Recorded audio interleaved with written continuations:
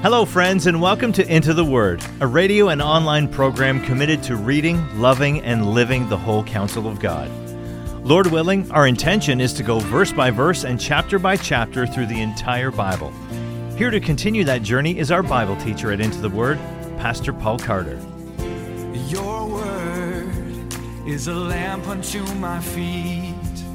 If you have your Bible with you, I'd love for you to open it now to Haggai chapter 1. The book of Haggai is an interesting book in that it takes place basically inside the storyline of the book of Ezra.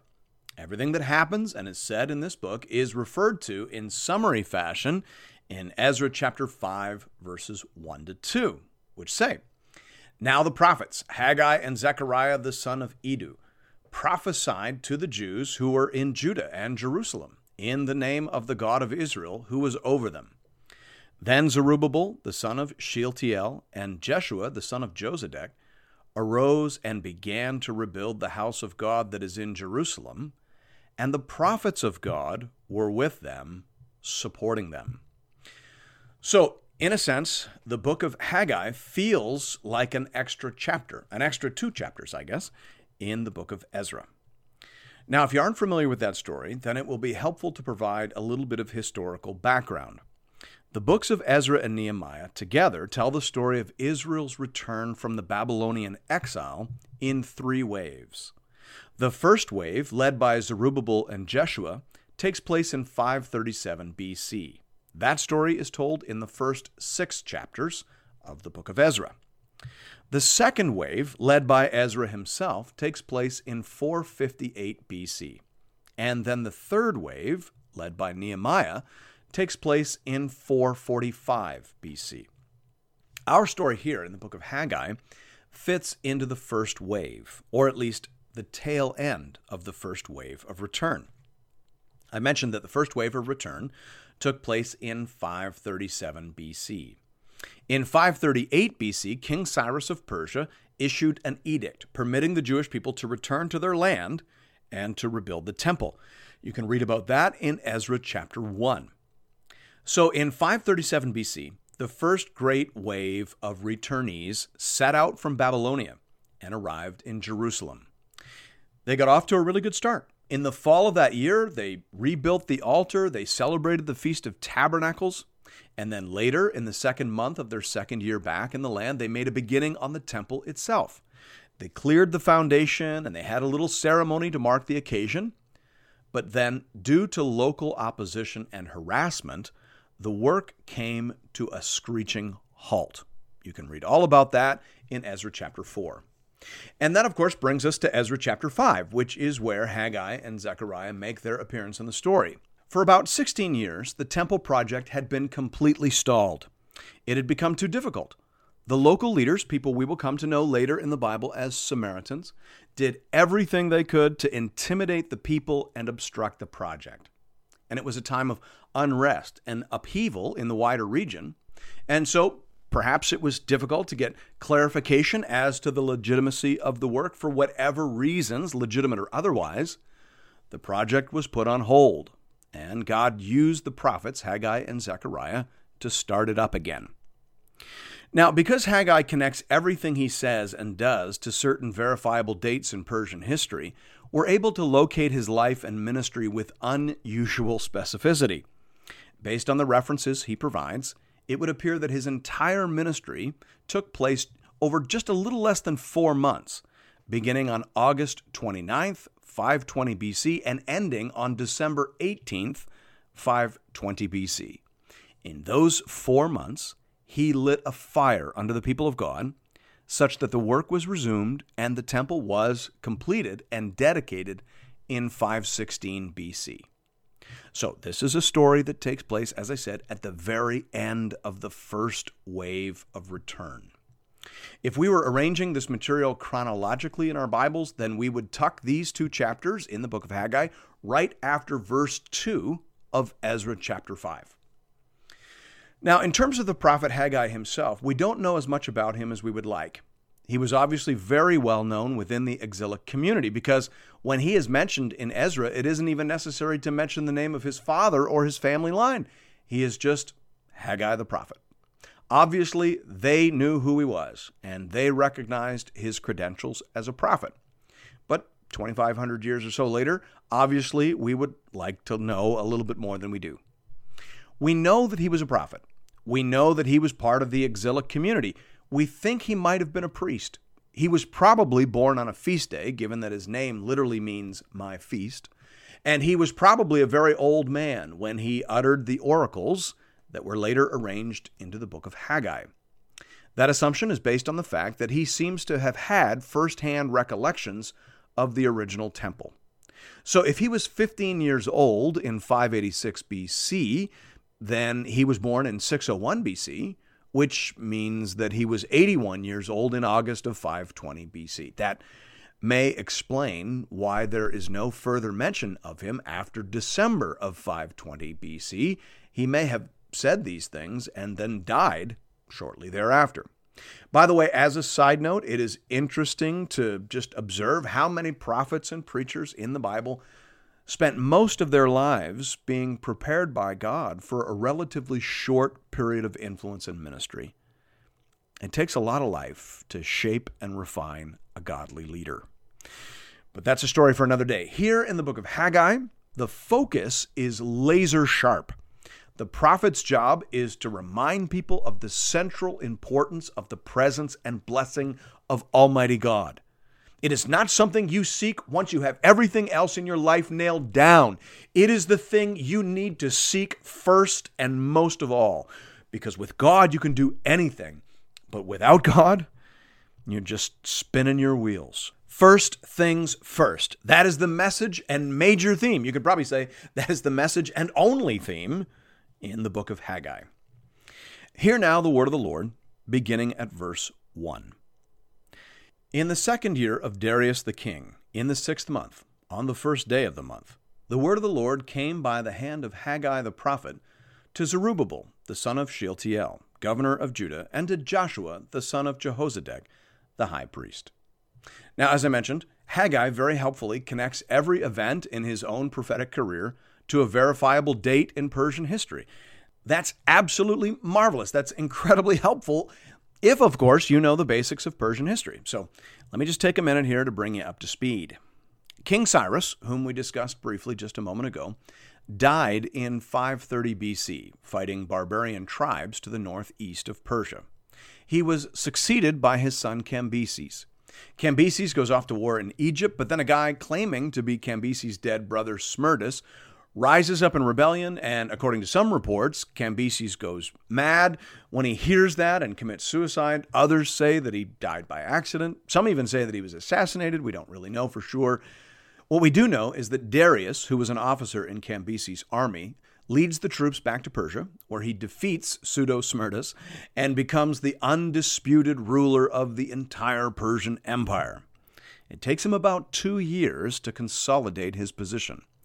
But by around 520 BC, he is firmly established and beginning to set things back in order. It is in this context of chaos, unrest, and upheaval that our story takes place. We're able to locate this story today with even greater precision than would have been possible a generation ago. Eugene Merrill says here, thanks to the recovery of ancient chronological and astronomical data, it is possible to assign precise dates to events in post-exilic Judah.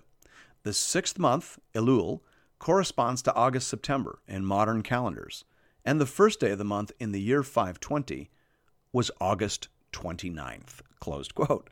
So as I mentioned, the entire ministry of the prophet Haggai takes place over a period of 4 months, 16 weeks, beginning on August 29th, 520 BC, and ending on December 18th, 520. As a result of his encouragement, along with that of his colleague Zechariah, the people re-engaged with the work of rebuilding the temple. So much so that the local Persian officials were concerned that they might be constructing a fortress.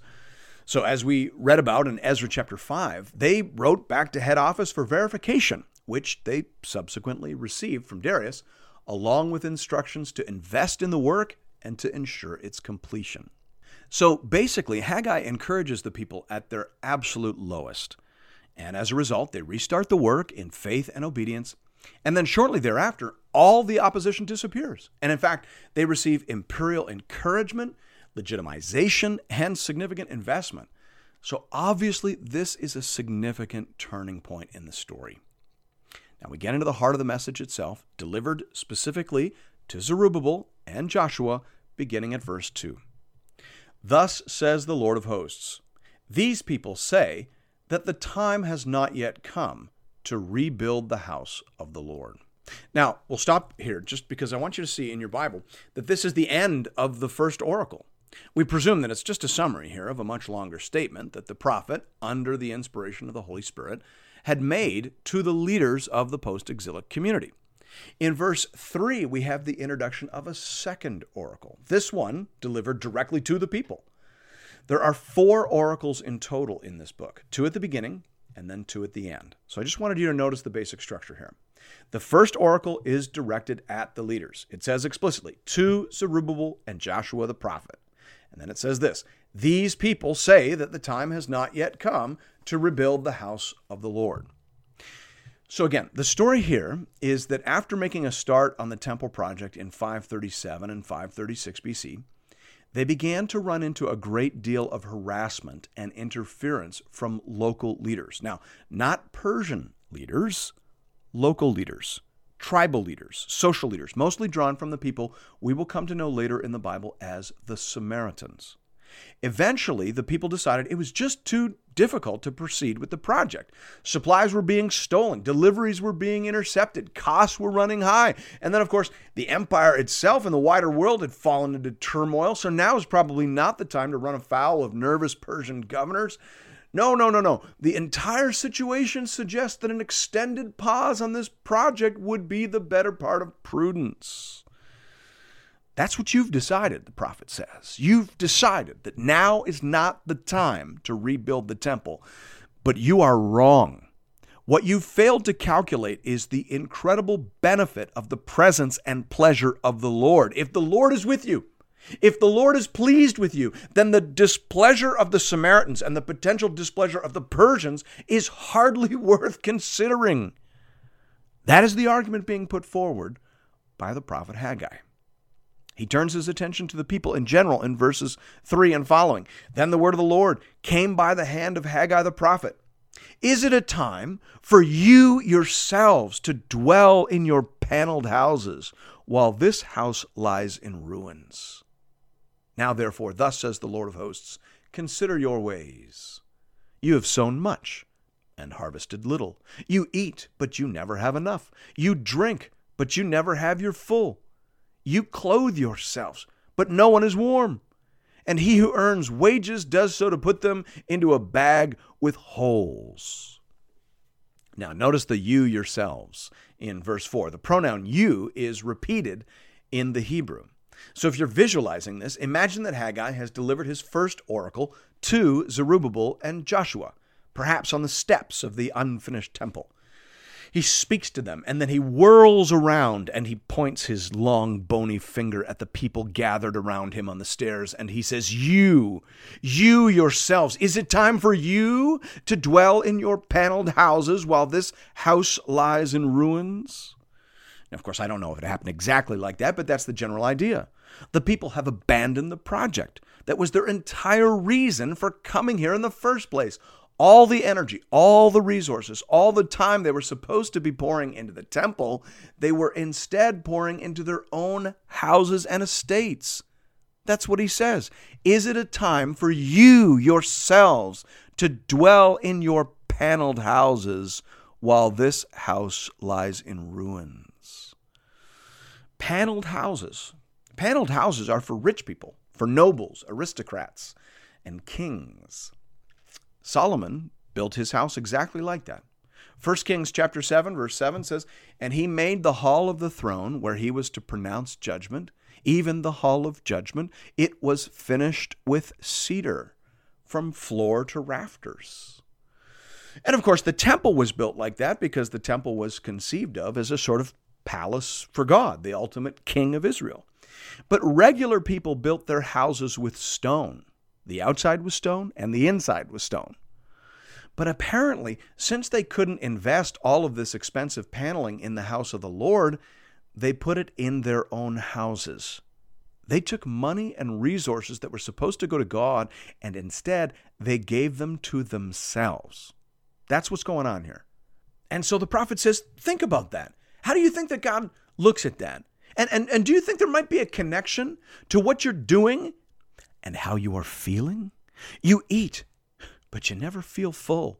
You work, but you never have enough. You drink, but you never feel happy. It feels like there's something missing. Because there is. God is missing. That's the thrust of his message.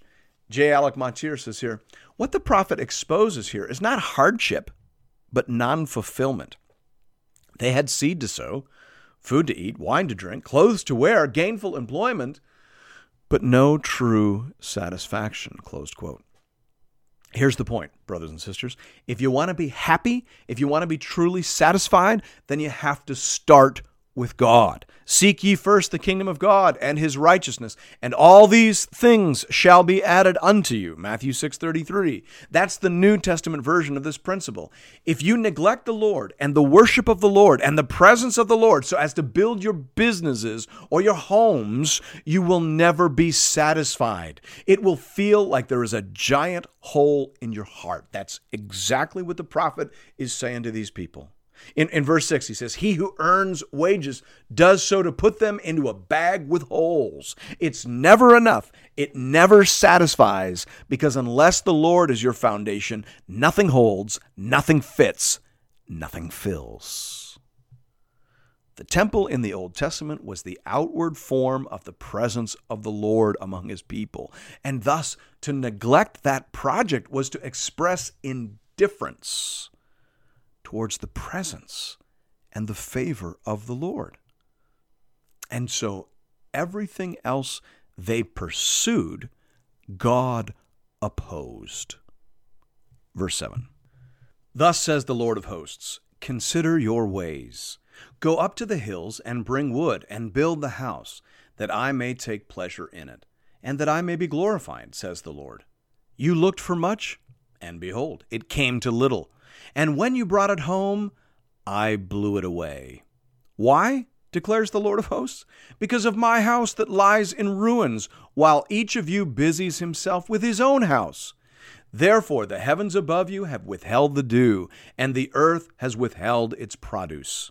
And I have called for a drought on the land and the hills, on the grain, the new wine, the oil, on what the ground brings forth, on man and beast, and on all their labors. So Haggai appears to believe that there is a direct connection between the building economic crisis and their willful neglect of the temple. He says, you expected to prosper. You expected growth and increase, but it hasn't come to pass. You worked hard in your fields, but you only harvested enough to keep you from starving. What's going on? Haggai says, it's because you've neglected your mission and calling. You were supposed to build the temple. Until that day, until you do, God won't bless you. Are you hearing that? Haggai draws a straight line between their economic and financial hardships and the poor state of their relationship with God. Why would he do that? Where's he getting that? Well, he's probably getting that from the works of earlier prophets like Amos. Amos, who prophesied about 350 years before Haggai, records God saying to Israel, I gave you cleanness of teeth. That is, you had nothing to eat to get your teeth dirty in the first place. I gave you cleanness of teeth in all your cities and lack of bread in all your places. Yet you did not return to me, declares the Lord. I also withheld the rain from you when there was yet 3 months to the harvest. I would send rain on one city and send no rain on another city. One field would have rain, and the field on which it did not rain would wither. So 2 or 3 cities would wander to another city to drink water and would not be satisfied. Yet you did not return to me, declares the Lord. I struck you with blight and mildew, your many gardens and your vineyards, your fig trees and your olive trees, the locust devoured. Yet you did not return to me, declares the Lord.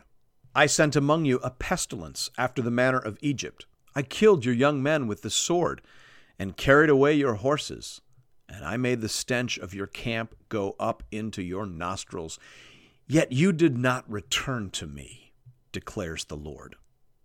So according to Amos, God put Israel on bread and water, basically starvation rations, so that they would realize that without him, they are nothing.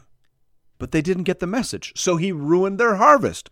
But they still didn't get the message, so he sent them a plague. And yet, they did not return to him.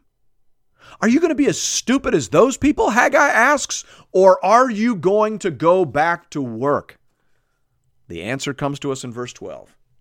Then Zerubbabel, the son of Shealtiel, and Joshua, the son of Jehozadak, the high priest, with all the remnant of the people, obeyed the voice of the Lord their God and the words of Haggai the prophet, as the Lord their God had sent him.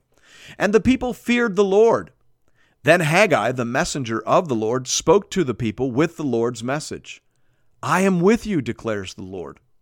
And the Lord stirred up the spirit of Zerubbabel, the son of Shealtiel, governor of Judah, and the spirit of Joshua, the son of Jehozadak, the high priest, and the spirit of all the remnant of the people. And they came and worked on the house of the Lord of hosts their God on the 24th day of the month, in the 6th month, in the 2nd year of Darius the king. As soon as the people resolved to return to work on the project, everything changes. All of a sudden, it isn't the Lord of hosts speaking to them. It is the Lord their God. Lord of hosts means God of armies. The Lord their God means Father God. It literally means covenant God, the God they are in relationship with. That's intentional. God withholds blessing and favor when people are disobeying. He does not enable sin and stupid. But as soon as a turn is made towards obedience and fealty, he rushes in to reassure and encourage, just like a good parent. I'm not going to give my young adult children money and assistance to pursue stupid or sinful things, but I will invest heavily in every step and every initiative towards righteousness and responsibility. As soon as they turn, God says, I am with you. As James, the brother of the Lord, says in the New Testament, draw near to God, and he will draw near to you, James 4:8. That's true. No matter what part of the Bible you happen to be reading, thanks be to God. And thank you for listening to another episode of Into the Word. If you've appreciated the Into the Word ministry, I'd like to personally invite you to pay it forward by supporting a mission project that is very close to my heart. The Letha Daycare Outreach Project is a church-based educational program designed to teach literacy, support low-income families, and share the gospel of Jesus Christ with boys and girls in rural South Africa. I've seen this project with my own eyes. I have shaken the hands of parents whose families have been helped. I have heard the songs and Bible verses out of the mouths of some of these dear children as they have been taught and helped to put their trust in the Lord. And nothing would be more gratifying to me than for you to show your appreciation for Into the Word by investing in these little ones. You can do that in one of two ways. You can give through the Into the Word app or by visiting the Into the Word website at intotheword.ca. Just click on the Give tab and you'll find giving options for both Canadian and American listeners. This is a registered project with ABWE Canada and ABWE USA. So tax receipts are available to all eligible donors. Just identify where you're listening from and click on the Fund button and select Letha Daycare Outreach. Thank you for considering this method of showing your support for the Into the Word program. And may God alone be glorified. Your word is a lamp unto my feet